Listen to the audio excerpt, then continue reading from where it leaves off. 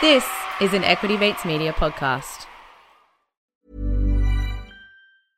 Hey, I'm Ryan Reynolds. At Mint Mobile, we like to do the opposite of what Big Wireless does. They charge you a lot, we charge you a little. So naturally, when they announced they'd be raising their prices due to inflation, we decided to deflate our prices due to not hating you. That's right. We're cutting the price of Mint Unlimited from $30 a month to just $15 a month. Give it a try at mintmobile.com/switch. $45 up front for 3 months plus taxes and fees. Promo rate for new customers for limited time. Unlimited more than 40 gigabytes per month. Slows full terms at mintmobile.com. Have a listen to this. Have a listen to this.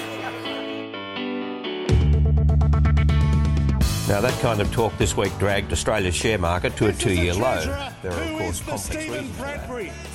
He was the big spender. The big spender. Doing the grocery shopping could take a huge chunk out of the family budget. And that's finance. Hello and welcome to Comedian versus Economist. We demystify the world of money and help you get a handle on the bigger picture.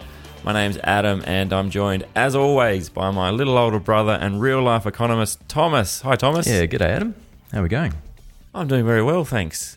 Before we get started, just a reminder that the listener survey, Equity Mates listener survey is on at the moment. You can find a link in the show notes of this podcast, wherever you're listening to it, on iTunes or Spotify.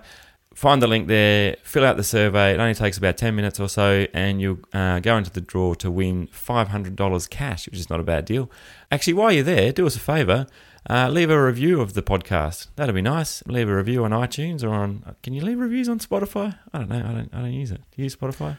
No, I don't think you can. I haven't seen that feature. This plug went horribly wrong. We'll do it on iTunes. Go and log into iTunes. Even if you're listening on Spotify, go over to iTunes and leave a review. But it actually helps us. Yeah, but don't mention the professionalism.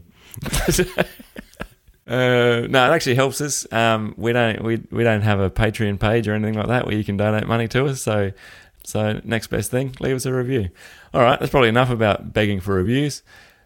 Thomas, I feel like we're starting the show like this every week, which is great because it means that we're getting lots of listener emails coming through. We had another couple of listener emails that I'd like to start the show with this week. Of course, we need a name for this segment, by the way. It's got to be like Adam tries and then Thomas answers or something.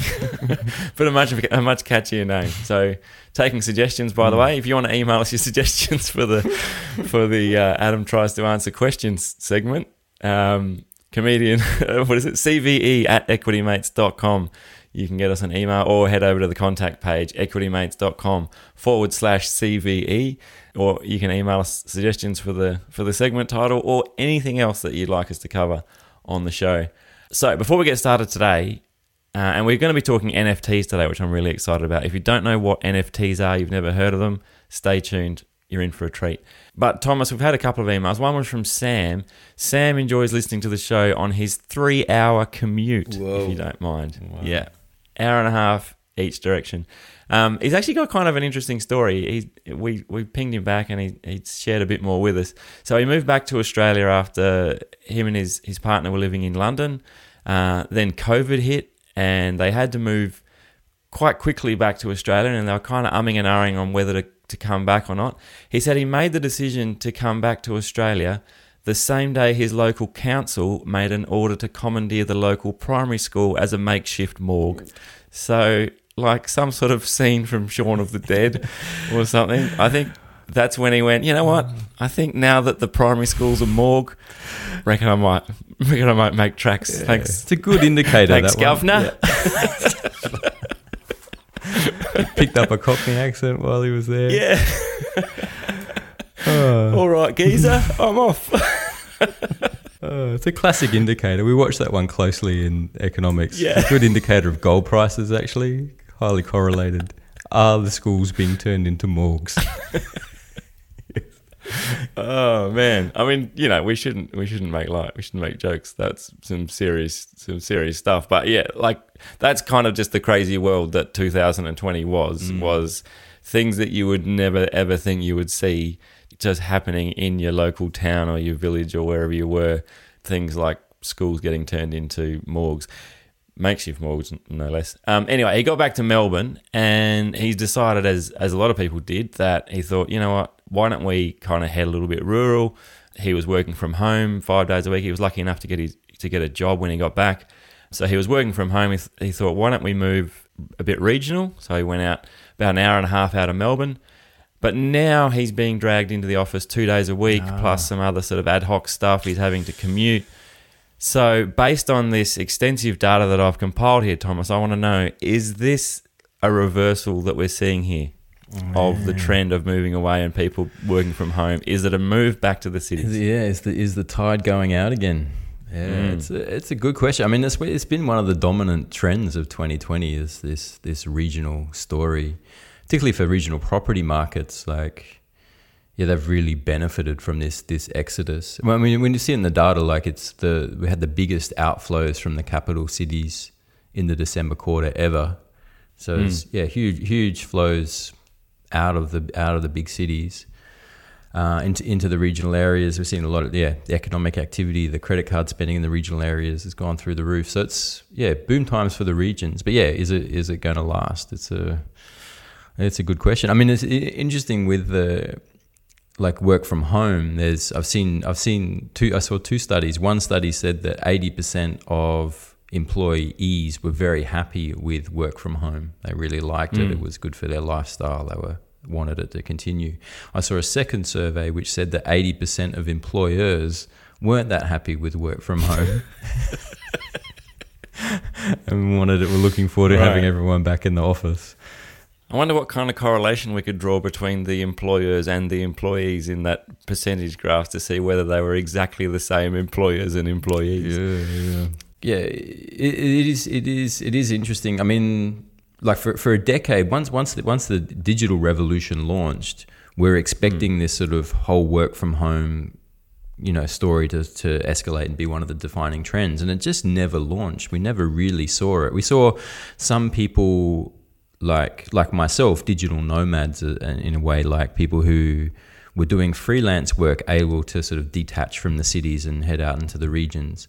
But we didn't see people working full-time employment. That wasn't a phenomenon, and people were waiting for it to happen, and it just never happened. And I think the idea was that from an employer's perspective, that they liked that corporate culture. They wanted people, mixing and interfacing and actually showing up and doing work. They enjoyed the employers enjoyed the productivity of office work. Yeah. I get it. I mean, I went full time working from home, and man, I mean, it's not all it's cracked up to be. Like, you kind of disconnect as well. Like, there were times I'd go like 3 weeks without leaving my suburb, because I had no reason to. I'd work from home. I'd be in the same house all day, all night. I might go down the beach, which is around the corner from where I live. I've got Surf Lifesaving down the road, the kids' school's down the road. Like, I had nothing dragging me away into meeting other people from different areas. And when I say areas, I mean suburbs. Like, I'm not talking, different cultural backgrounds. So yeah, I think it can be quite disconnecting, and I've enjoyed going back into the office a bit more now, and I reckon it's just going to be about finding a balance. I engineered an office for myself. Like, I was working from home for many years, and then it was got a bit lonely and a bit bored, so set up a co-working space where I am and have a few people to hang out with and work with, and it's a more enjoyable thing. But I think engineered is probably overselling it, to be honest. You rented a space. Yeah, well, tomatoes. Can I rent this room? Yes. All right, I've engineered an office. I'm an engineer. Nope. But I think what we're probably going to see is this hybrid story that Sam's been caught up in, where it's the remote working is going to stick around and be a thing, but they're still going to need some face time in the office. Because what's not happening that I've noticed, and again, very limited sample size, employers locally within where I live in Adelaide or in Sydney or Melbourne or whatever, they haven't gone, wow, now that everyone's working from home, we can hire people from anywhere. We can just have this whole global market of people to do the jobs. There's still, again, very small sample sizes I'm dealing with here, and it could be completely misinformed as well. We should always remember that. But I haven't heard, at least, of companies hiring a lot of overseas work to do these jobs. They're still hiring local people. They're still hiring people from the same city that the company is in, that the head office is based in. And even though they might be working 5 days a week working from home, they like the fact that they're still in the same city and they can still drive into the office. Mm-hmm. Yeah, it's an interesting point. I mean, you got to wonder how long that lasts. Like maybe at some point they realize, like, oh, actually, I can get someone. If they're not in the office, I can get someone from anywhere to be doing this job. And it was always the argument against the sort of like the digital outsourcing. People talking about it being going to be a great thing, and it's like, well, you're going to see a sort of this equalization of wage levels.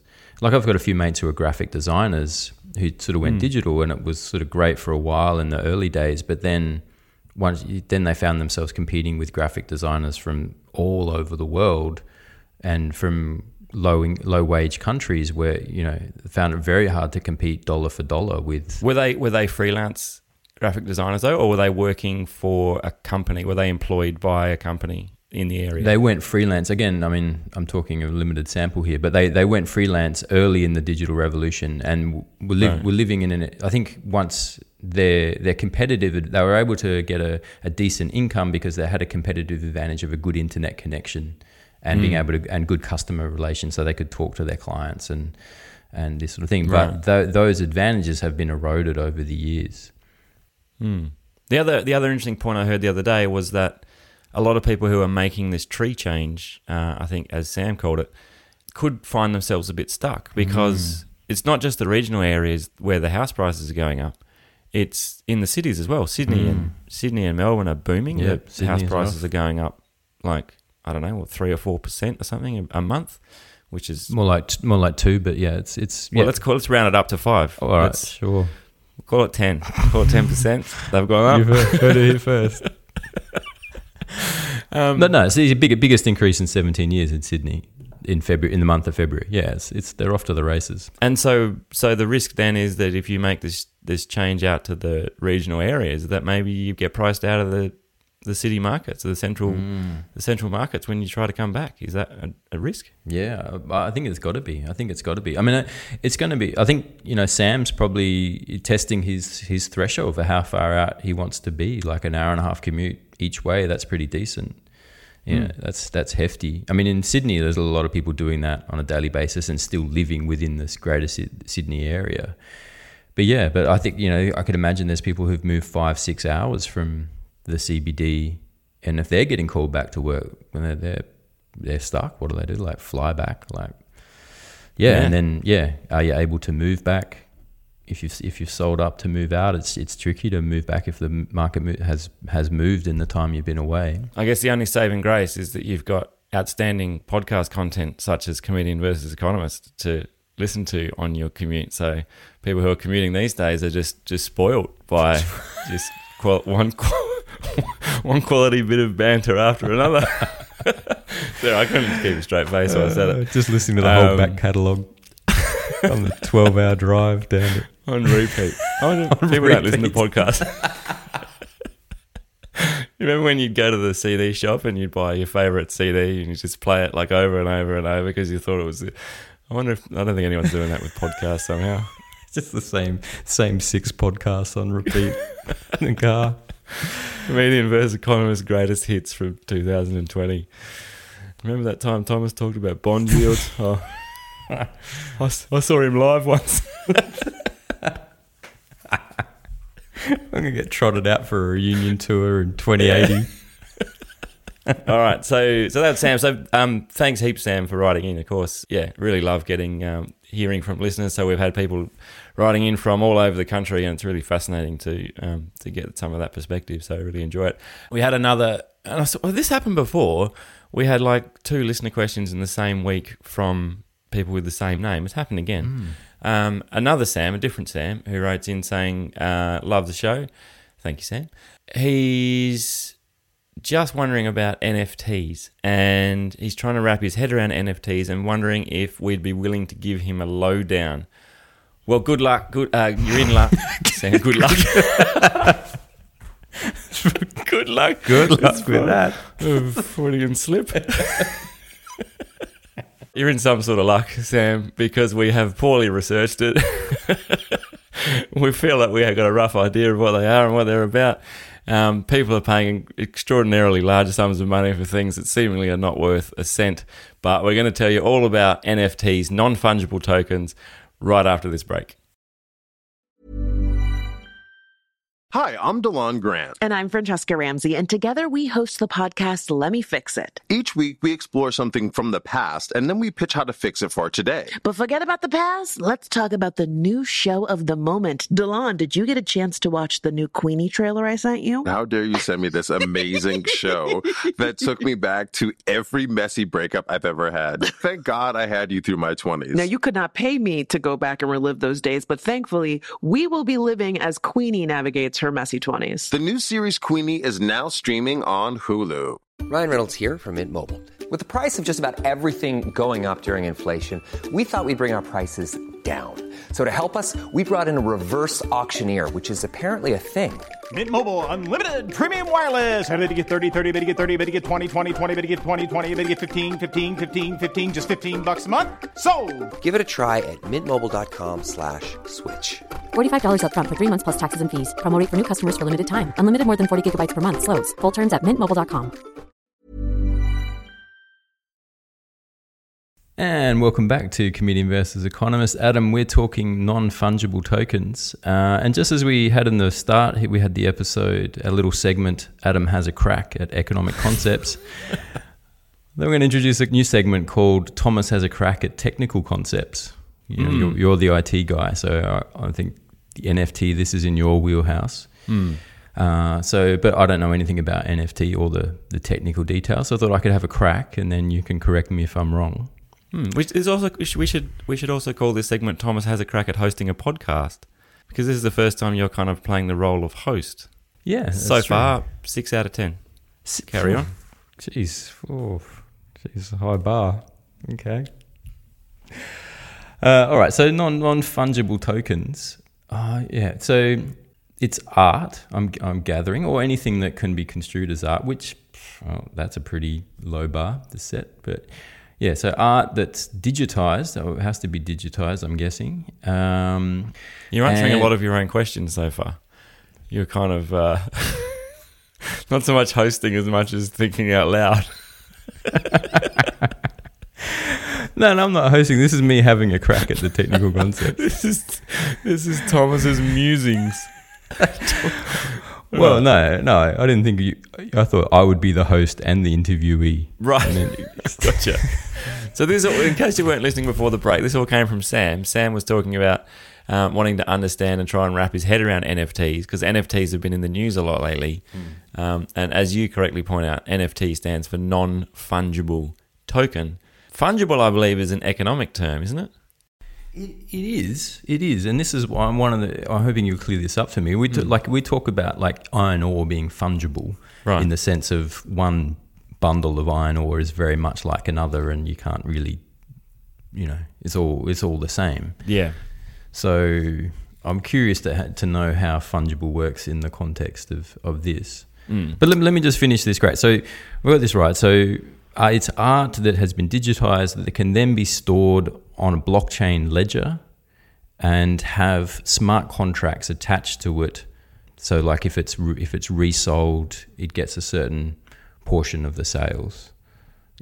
That's my basic understanding. So it's combining the financial illiteracy of crypto with the self-indulgent pretentiousness of art and bundling it together and hey presto, NFTs. Yeah, NFTs. Do I detect that you are equally excited about NFTs as you are about cryptocurrency? Thomas, well-known skeptic of cryptocurrency, as we record on the 15th of March, 2021, where I think blockchain has just hit its new Bitcoin's just hit its new all-time high. $70,000 or something. Yeah. So, look, I'm going to buy some NFTs. You do what you want, and we'll see where we all end up. But no, you had a lot of words there, and some of them were close to right. But if I can break it down a little bit, so NFTs, you're right, a non-fungible token. So in this sense, non-fungible basically means that they are just a unique token. So in the same way as your Bitcoin wallet address is unique, each Bitcoin is unique. These tokens are globally unique. They are perpetually unique. They are stored on, and this is a really important point, they are stored on a blockchain. They are not stored on the blockchain. There is no blockchain where things are stored. There are many different blockchains. We've got many different coins. As people would know, you've got Bitcoin, you've got Ethereum, you've got Ripple, you've got Stellar, you've got whatever it is. Lots of different coins, not necessarily all running on their own blockchain. It should be noted as well. But there is no the blockchain in this sense. So a lot of NFTs are stored on the Ethereum network, and they make use of Ethereum's, as you correctly pointed out, Ethereum's smart contract capabilities. And so those smart contracts mean that things can be built into the contract itself in terms of how many times it can change hands, or what kind of percentage, what the cut is of the percentage when that token does change hands. If it's sold, then it might be 5% goes to the owner, 10% goes to some broker, maybe the auction house that sold the NFT for some ludicrous amount of money. So in this sense, the non-fungible token is just that. It's a token or a smart contract which is stored on a blockchain and is then sold. Now, you mentioned art, and art comes into it because pieces of art, digital pieces of art, whether that's an image, whether it's a video, whether it's some music, whether it's, insert other digital piece of artwork here, is then, I want to use the word attached to the token, but at the same time, I don't really want to use the word attached because, and I'd love for our listeners to correct me if I'm wrong here, because I've done a lot of reading about this. I'm kind of fascinated by these NFTs. And my understanding is that the artwork itself is not stored on the blockchain. It's not stored, it's not decentralized like the blockchain ledger that we've come to know and love. The artwork itself is stored on a separate server. Now, this is really interesting. Really? Yeah. This is really interesting. So the NFT actually just acts as a certificate of authenticity kind of thing. So if you buy the Mona Lisa... Oh, my God.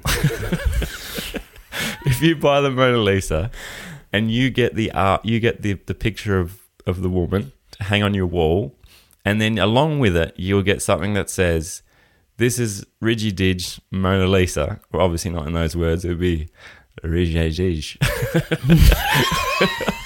Or something. But something to that effect that says, you are the owner of the Mona Lisa. This is the original Mona Lisa, and you are the owner, and that's the bit that people are now buying. So, this can't be right.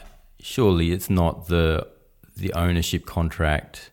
Yep. is the token. Yeah. Not the artwork. It's not embedded. The artwork is not embedded in the token. No, it's not, and the token is not embedded in the artwork. Oh my God. It's because ridiculous. if it was, it would cease being fungible, right? So if you think about a file on your computer, you can't copy that file from one place to another without duplicating its contents. So you can't copy the file and then be like, unless you design some new file transfer platform, you can't move that file from one place to another and not take with it or create a copy of the token, in which case the token then is kind of funged.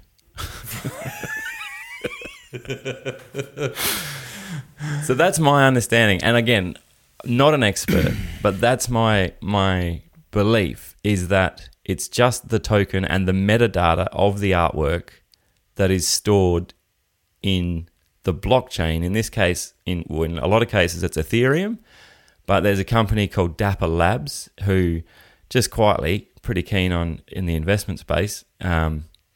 Because they're probably the biggest player, and they've got into the NBA trading card market. So trading cards in the US, massive, obviously, still massive.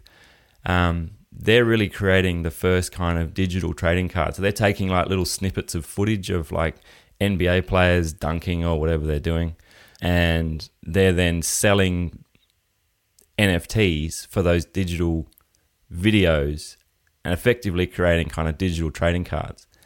But they're interesting because they're using Flow blockchain, which is not, it's probably Ethereum based, but it's not like the Ethereum network as, I don't know. I should probably look into that one a bit more. But so this doesn't help piracy at all? No, not at all. Not at all. So the story in the news this week, the big one was Beeple and the first 5,000 days painting. It's sold at auction at Christie's auction for $70 million. $70 million, right? Matt, this is the bit that fries my brain. $70 million, and there is literally nothing at all stopping you from getting a copy of that file exactly as it is, exactly as that person has it, whoever bought it, exactly as they have it. You can have that file too, and then you can print it, you can do what you want, put it on your digital photo frame. That's what I want to know what is. Create a digital museum. I mean, a gallery. I don't know. Second Life, is that still around? That's what I wanted to know. Like, so what you pay $70 million for a digital artwork. Do you have it like projected on a wall in your mansion or something? Is that sure? That I would. You want to do something with it? No, but you just own it. You just own the thing, and so then, the creator Beeple. So whoever bought it, when they sell it, he'll get 10%, I think it is, of this, which is really great for artists, right? So they're saying it's a really positive thing for artists because each time an NFT is sold, the artist gets a cut, which is kind of what's not been happening lately, which is music has been pirated and shared and whatever, and everyone's missing out. So, but this is the big sticking point for me.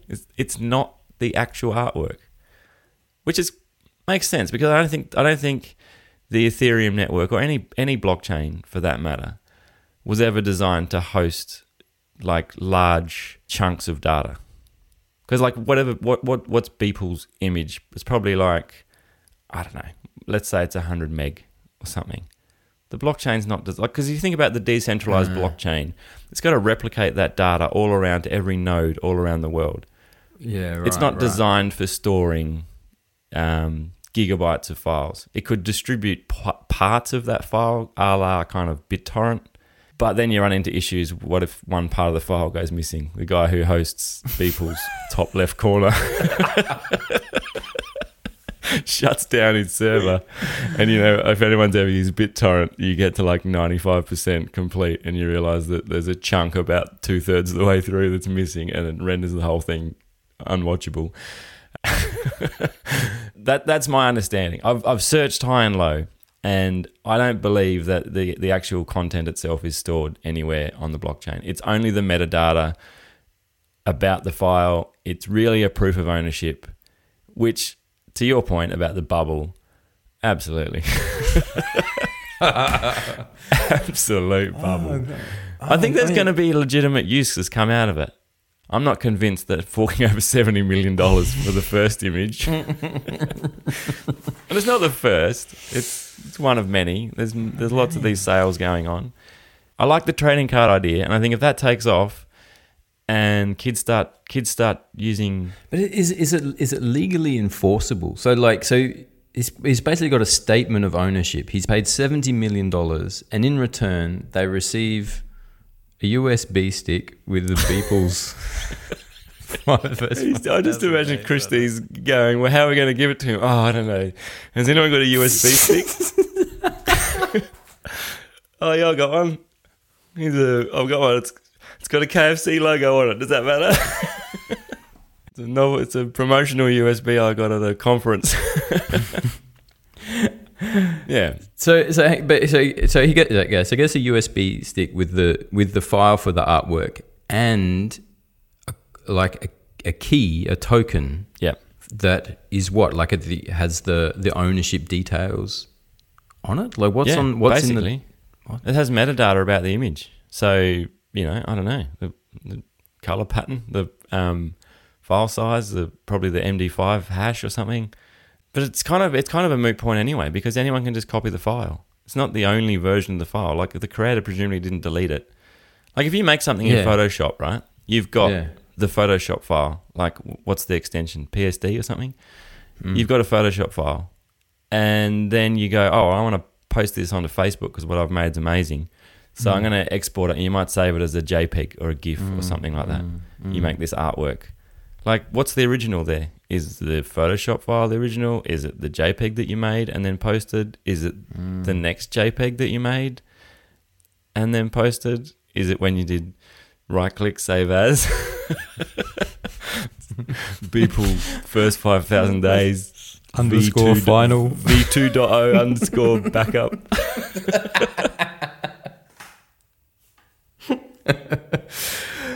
Oh, wow. Yeah, right. So, you know, Aaron's having trouble wrapping his head around it, and I don't blame him. But yeah, so that's the best analogy I can come up with, is it's a digital certificate of authenticity and a digital certificate of ownership that says you are the one true owner of the artwork. But people are saying stupid. Like Jack Dorsey, the founder of Twitter and like multi-gazillionaire now, sold his first tweet for some huge sum of money as well. So how do you sell a tweet? Maybe you could embed a tweet in the blockchain. I don't know. I just don't think it's designed. The blockchain is not designed for storing that size. That makes sense. And was it a screenshot of the tweet? Was it a? I mean, you can literally Google that, right? Like, what was Jack's first tweet? Yeah, like, it's probably still there.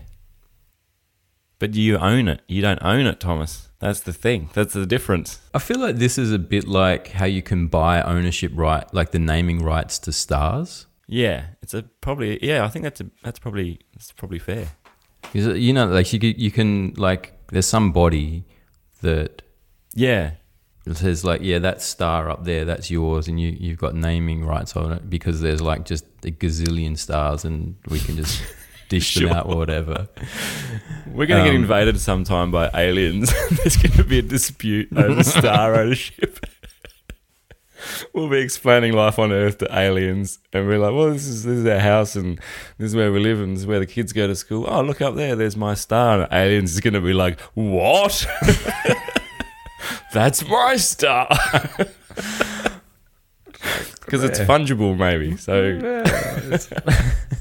yeah, like our planet's around. Like, no, well, I got a naming rights on it. So I don't know. That's my best effort at explaining NFTs.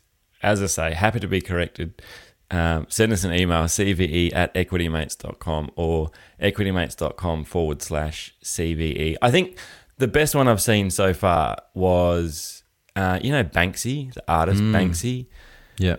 So Banksy's gone some next level NFT. So Banksy had, and this is the same guy that shredded one of his famous artworks. Like, he sold it at auction and then shredded it immediately. So he's no stranger to kind of destroying the artwork. After he sold it? Yeah, he sold it at auction, and then someone came out wearing a hood and shredded. I think it was a girl holding a balloon. Oh, yeah. It was some kind of statement about, presumably he must have bought it himself and then shredded it just as like some commentary on the frailty of life or something, or how the value of things. Who knows why he did it. Anyway, he's back. Banksy's back. Banksy's back. All right. Banksy's back. And he live streamed a video of him burning an image that he made of an auction.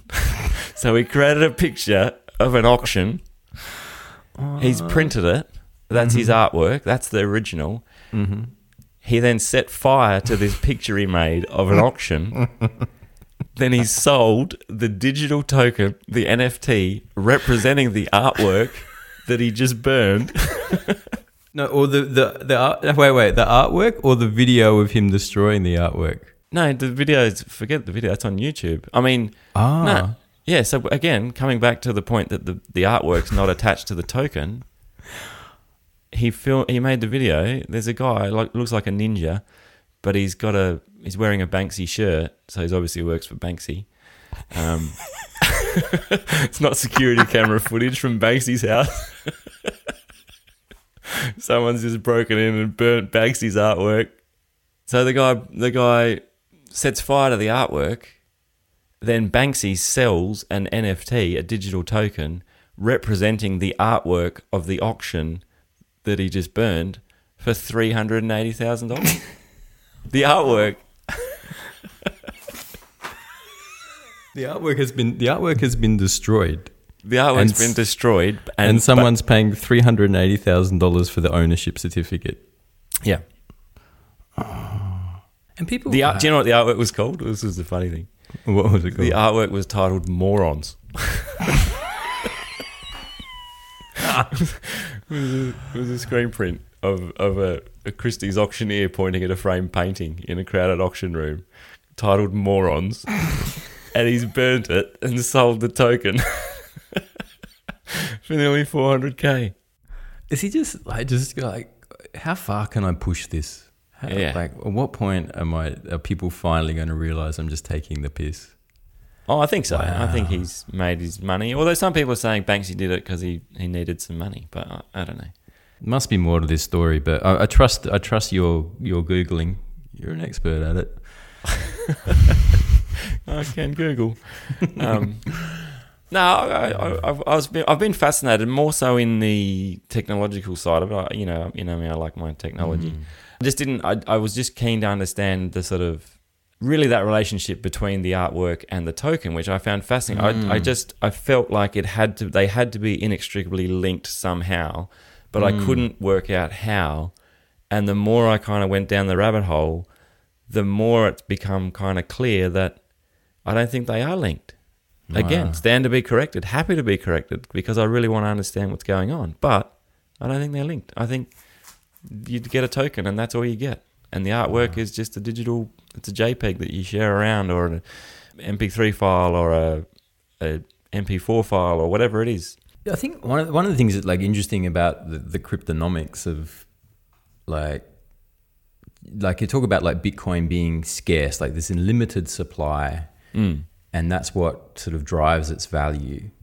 And it's the same argument for gold. Like it's a limited supply, and it's a precious metal. There's not many of it around, and that's what that makes it valuable. But it's all these things are pretty fluid. Like scarcity can be manufactured. It's kind of what's happening with these tokens. It's like you're manufacturing scarcity. Yeah, it's exactly what's happening. Yeah, but it's like it seems pretty ephemeral to me. It's like. Yeah, it's exactly what they're doing. They're manufacturing scarcity. The thing I don't get is, like, I get this whole non-fungible token thing, but in the trading card sense, the digital trading card sense, they're talking about being able to mint, like, 5. Like, I thought the whole point was that they were unique. But I don't know, maybe they mint 5 unique tokens that all have the same metadata. So those artist prints you can buy where they do a limited run. So it's a print. Or a photo, and in the corner it's like 3 of 60 or something. So you're getting a limited print edition. Yeah, but who buys those? People do. A limited print. Yeah. I mean, Mum's got one on her wall that's worth 15 grand. What? She found it at an op shop. Really? That bird painting. It's like some famous. I might go burn it and sell it as an NFT. You totally should. That'd be funny. Film it. I'm not going to burn your painting, Mum. I'm sorry. All right. I reckon we need to wrap it up. I think we sort of meandered through that long enough, and if people are still listening at the end of this show, we appreciate you staying with us. Hopefully, buy the non-fungible token of this episode. Well, yeah, we could do that. I might mint it at 90,000. That's a good idea. I'm going to mint because I don't think it costs any money. I'm going to mint an NFT of this episode. Yeah, great. Can you do that over the next couple of weeks, and we'll check in, see how it went? auction it off. I don't know where I'm going to host it yet. We don't even have a dedicated socials page for this podcast. I'm not sure how we're going to go minting an NFT for one episode, but we're going to give it a go. If we run into any barriers, such as it costs more than $5, then I'm out. I'm not doing it. And then maybe we can auction it up. We'll come back with their link on, I don't know, where do you auction them? eBay? Has anyone auctioned an NFT on eBay yet? We could be the first to auction an NFT on eBay. Oh, we're giving away all these good ideas. First podcast to auction on eBay. Genius. That's good. I like it. All right. That does us for NFTs. Feel free to email us in, clarify anything that we've said. Are we absolutely crazy or not? I'm not sure.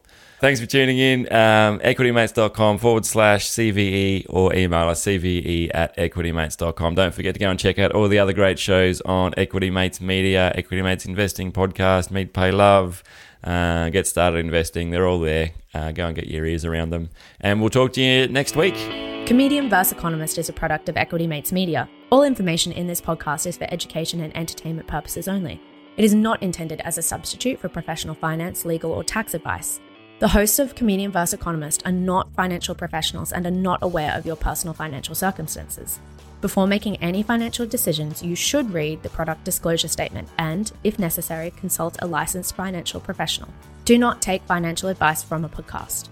For more information, head to the disclaimer page on the Equity Mates website where you can find ASIC resources and find a registered financial professional near you. In the spirit of reconciliation, Equity Mates Media and the hosts of Comedian vs. Economist acknowledge the traditional custodians of country throughout Australia and their connections to land, sea and community. We pay our respects to their elders, past and present, and extend that respect to all Aboriginal and Torres Strait Islander people today. Small details are big surfaces. Tight corners are odd shapes. Flat, rounded, textured, or tall. Whatever your next project, there's a spray paint pattern that's just right. Because Rust-Oleum's new Custom Spray 5-in-1 gives you control with 5 different spray patterns. So you can tackle nooks, crannies, edges, and curves without worrying about drips, runs, uneven coverage, or anything else. Custom Spray 5-in-1. Only from Rust-Oleum. Acast powers the world's best podcasts. Here's a show that we recommend. This is Roundabout Season 2, and we're back to share more stories from the road and the memories made along the way. We're talking rest stops. If we're stopping to get gas, you will be timed. You will be for sure. Misguided plans. I grew up in the city, so I have a healthy fear of real extreme darkness. This was like wilderness. A lot of laughs. Y'all weird, but you were different. Like, you were real different, bro. I can't really put my finger on it. And so much more. Just goes to show that unexpected things sometimes are the best when it comes to a road trip. Roundabout Season 2, presented by Nissan, is live now with new episodes rolling out every Thursday. Listen and subscribe wherever you get your podcasts.